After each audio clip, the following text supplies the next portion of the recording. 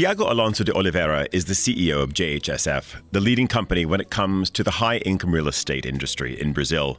Founded in 1972, the company today has an impressive portfolio of malls like Shopping Cidade Jardim in Latin America's largest city, Sao Paulo, to luxury real estate developments such as Fazenda de Boa Vista. They also boast their very own executive aviation facility, Sao Paulo Catarina Executive International Airport. De Oliveira joined me from Sao Paulo to offer his take about the real estate industry in Brazil. I'm Tyler Burley in Zurich, and this is The Chiefs on Monocle Radio.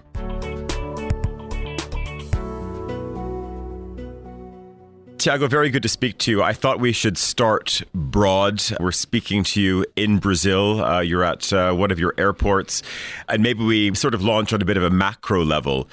We are out of a pandemic right now, new government in Brazil. How are you feeling as a business leader, business owner, and of course, someone who represents, for many, one of the most interesting retail players in Latin America? Well, I think that we learned a lot through the deepest years on pandemic, and we are ending this cycle much stronger and bigger that we entered. So we are facing the coming years that will bring additional growth opportunities for us, and more important, with the company and our team more concentrated into delivering quality of life to our clients. So we think that the lessons learned made us stronger than how we were before. You're quite a unique operation because anyone, of course, who's familiar with your operations, that might be someone who checks in as a guest into one of the hotel properties you own. They, of course, might be an owner on, of course, one of your estates. They might be a tenant in one of your malls. You mentioned the word quality of life, and you're very unique in this very focused concentration on all that is premium.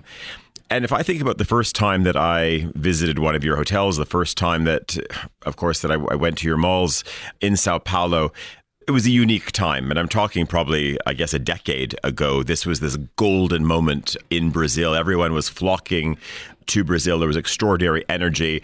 And of course, for a variety of reasons, we know that things change.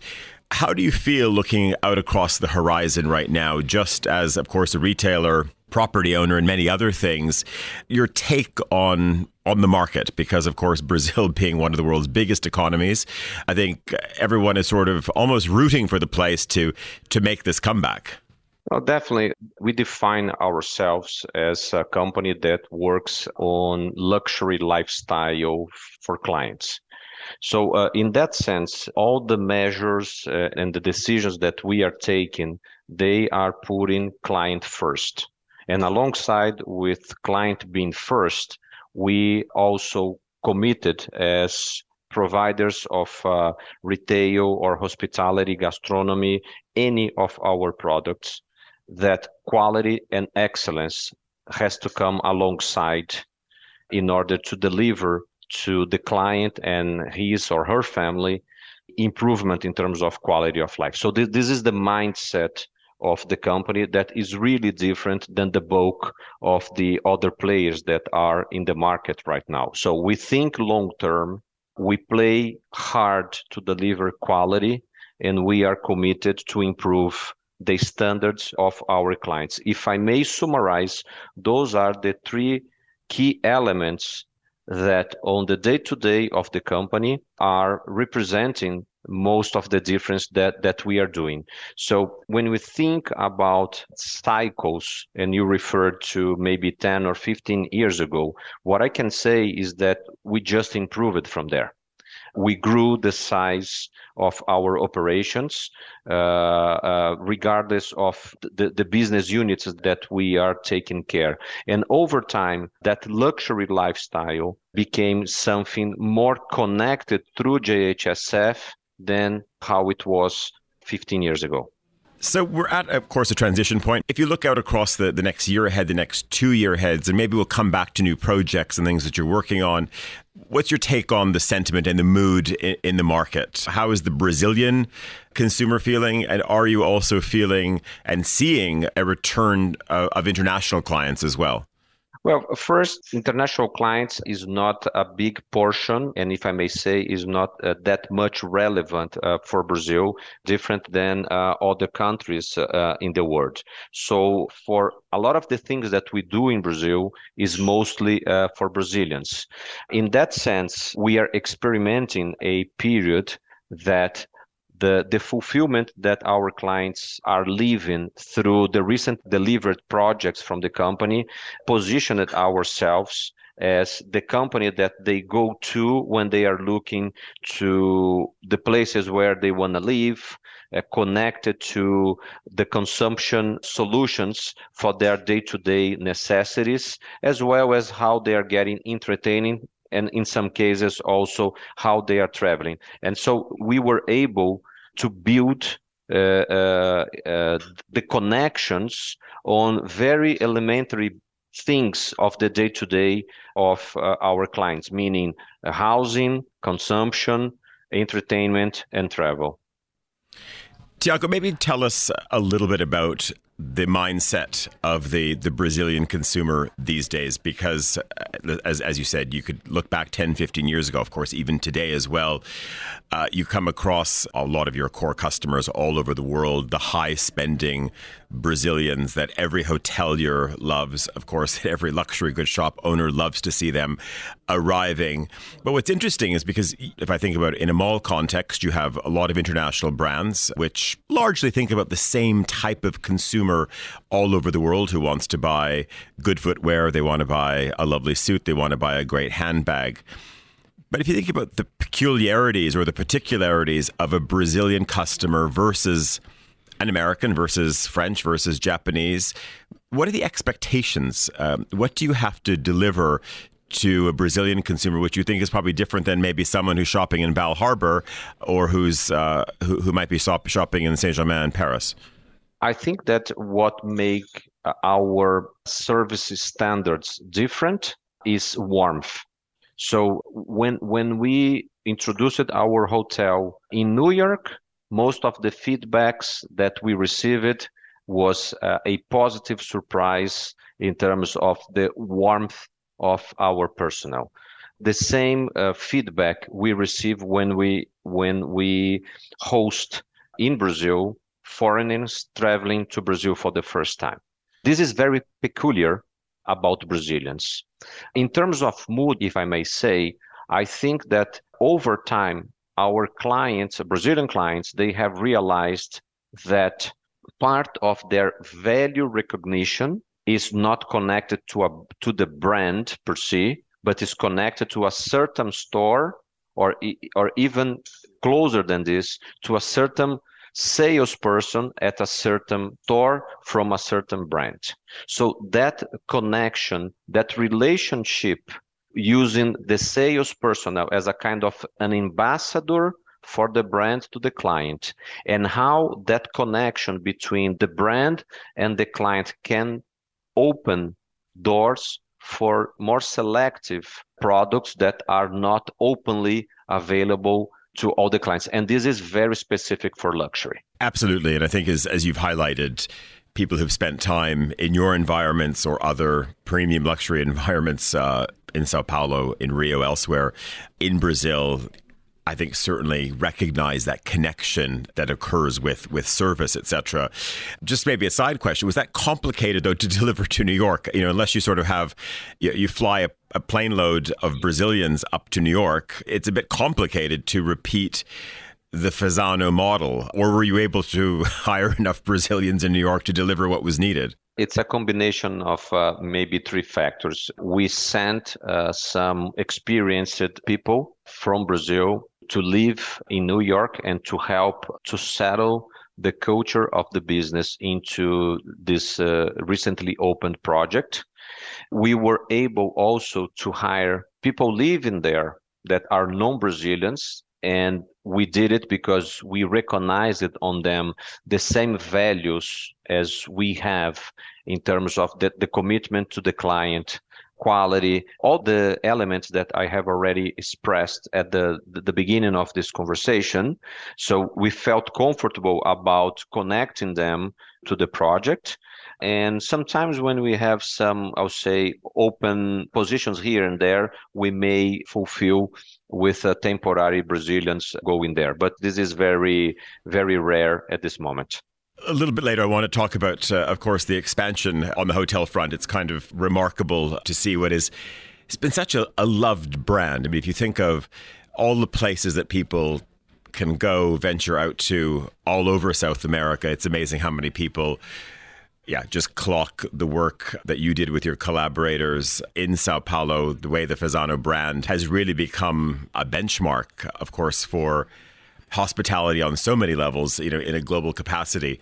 But before we go and talk about how that expands, I'm curious about how does the company, I guess, work on a design narrative, design language. There is something which is really sort of infused in part by the architects, the interior designers that you work with, where there's a strong signature. You could almost venture into a property and know that it's almost part of your group. Does that come from you? Is it a creative team? But I think it's quite rare in the real estate world oftentimes to see such a strong signature. And I'm wondering where that comes from. Actually, this comes from a very simple thing. Part of the long-term relationship build-up process with clients, it starts with your signature.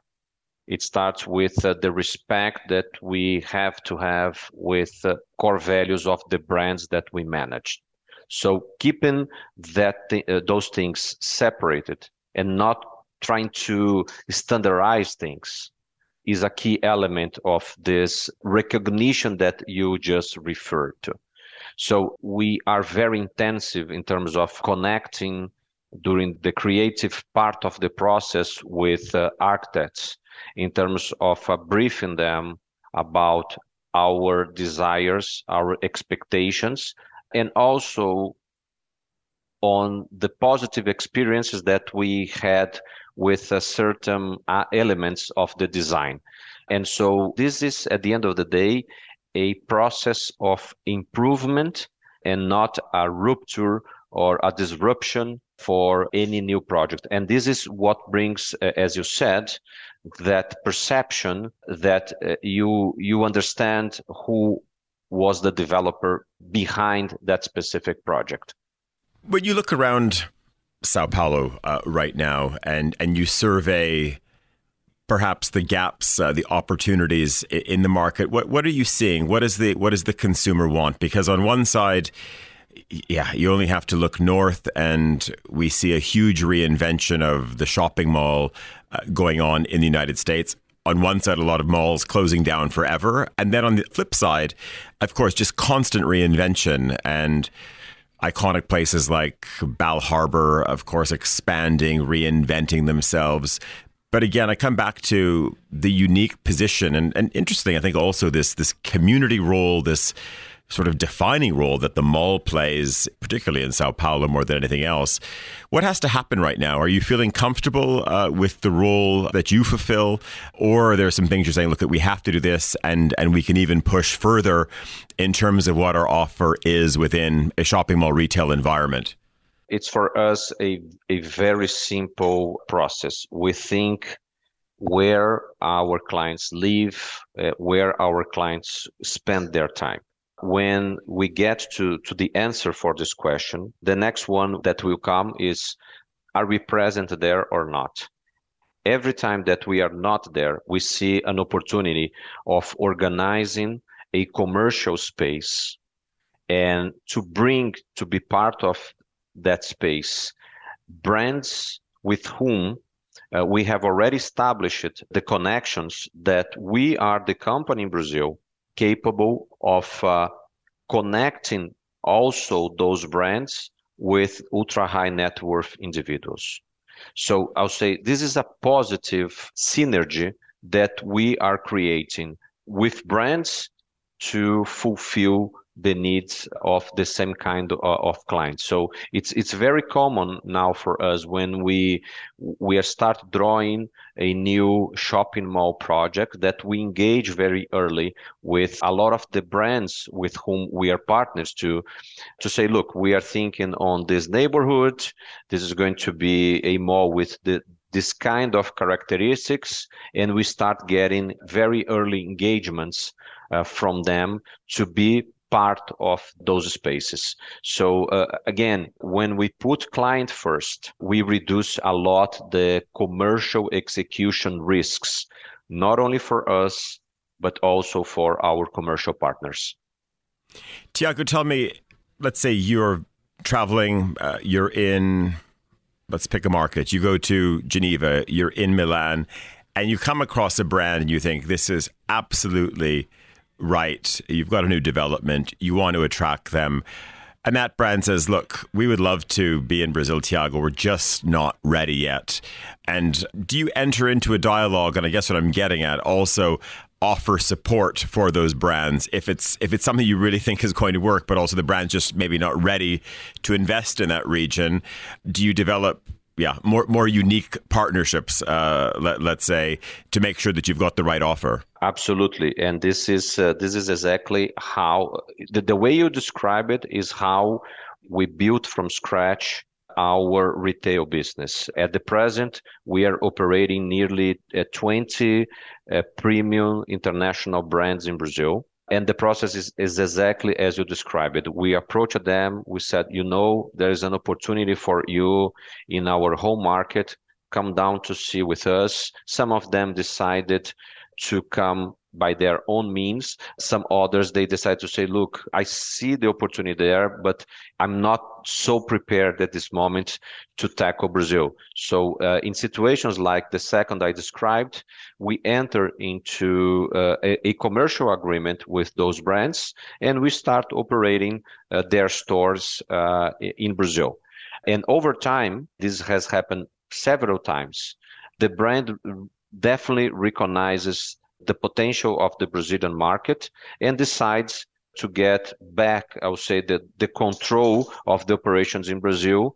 And we have no problems in giving back to the proper brand the local operation. At the end of the day, we feel happy because we did a good job for consumers by bringing more options for them. And at the same time, we helped the brand to grow their business. So if we see continuity of this process, we have no problem in returning the operation to the brand.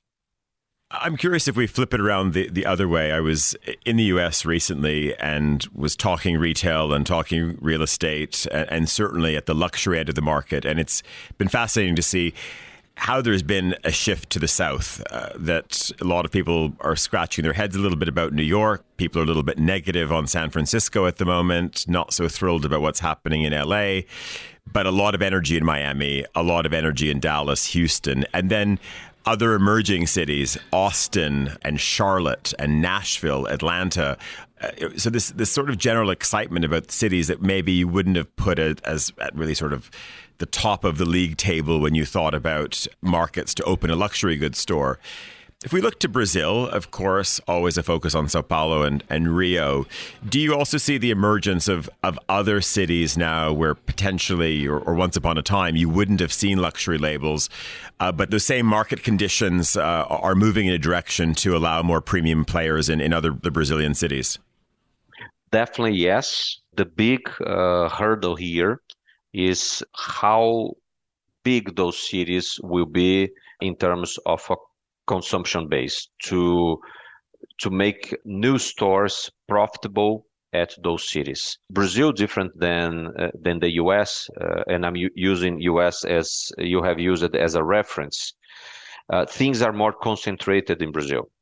We have cities. I mean, the large cities in Brazil usually they are larger than average when compared to the US, and we are more concentrated in terms of wealth in Brazil in the southeast of the country, meaning that The way for us to manage the business in Brazil has to be different than the way that a company like ours would operate in a more diversified country as the US or as a region as Europe. So with less stores, you can cover more of the market demand. Absolutely. And it's interesting.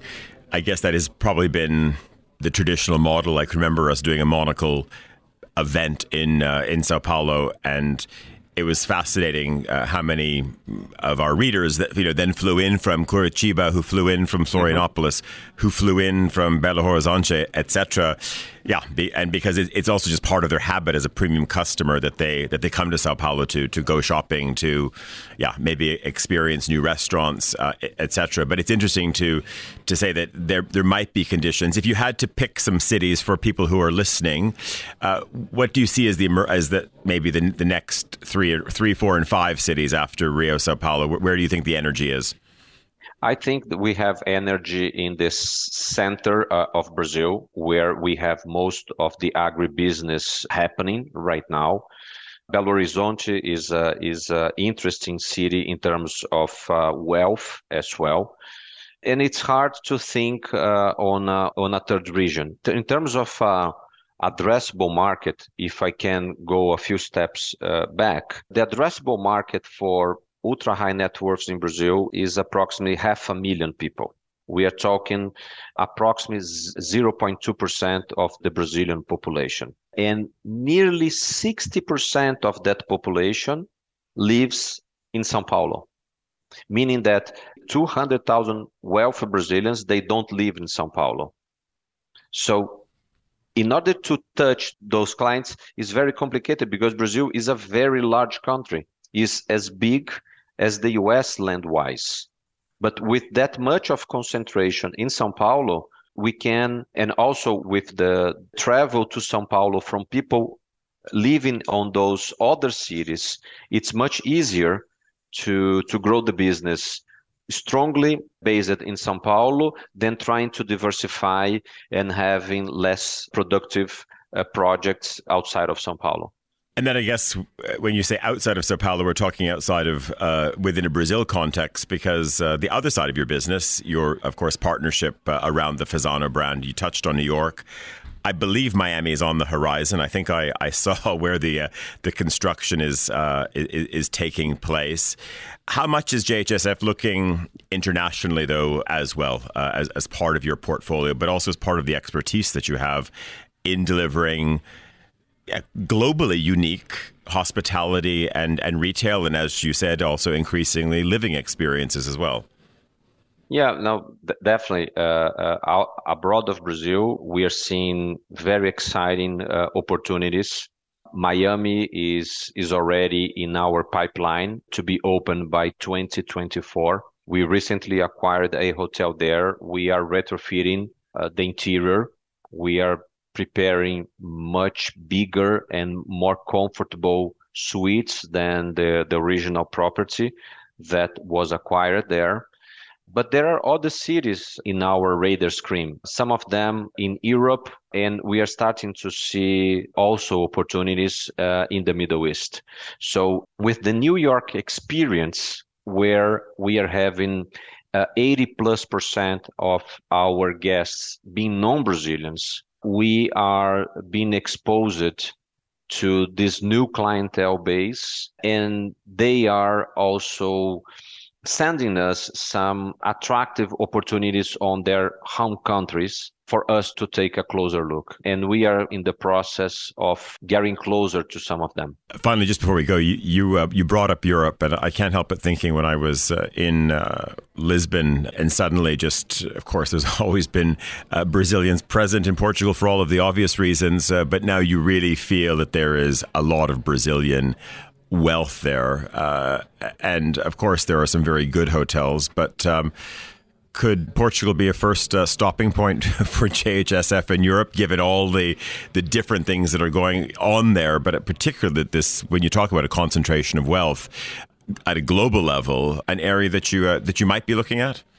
You'll be surprised with my answer being no, because at the end of the day, we are seeing much more opportunities in other countries that are less dependent on wealth Brazilians than necessarily in Portugal. I'm not saying that there are no opportunities in Portugal, but are much better opportunities in other countries where we can serve a wider spectrum of nationalities other than Brazilians. And just last question, we've caught you at your airport, which is an interesting and obvious venture in many ways, just knowing, of course, as you talked about, the great geography, the great expanse of Brazil, and knowing how wealthy Brazilians need to crisscross the country. And this is your Catarina executive airport as well. Do you see this is something which continues? You're encouraged by sort of the power as to how this has worked. As you said, you can't replicate this everywhere. But I do know people who have experienced it as well, and I'm thinking internationally, have just said it's such a superior experience when it comes to private aviation. So I'm wondering if this is also potentially something that goes beyond, well, maybe the one that you've done and maybe to others. Yeah, no, definitely.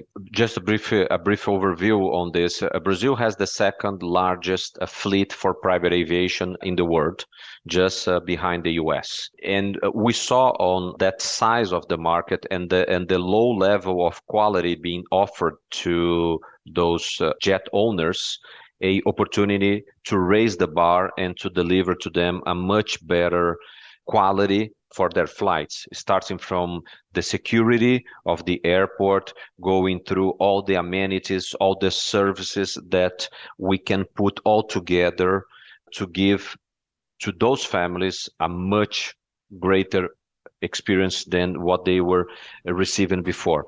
Over time, the airport became international. We started to receive travelers from abroad. We became a gateway for the business community in Brazil. And part of what we are looking in terms of international expansion for the company is to replicate partially what we do for the São Paulo Catarina Executive Airport, meaning the FBO operations that we are mastering here is something that we want to expand into other global cities where the executive aviation has been separated from the commercial aviation. So cities like London, Paris, New York, Miami, and I'm going to stop here, they have already built their own airports for private aviation. And the experience there is far below what we are offering here. So we are seeing opportunities on cities like those to expand our business as well.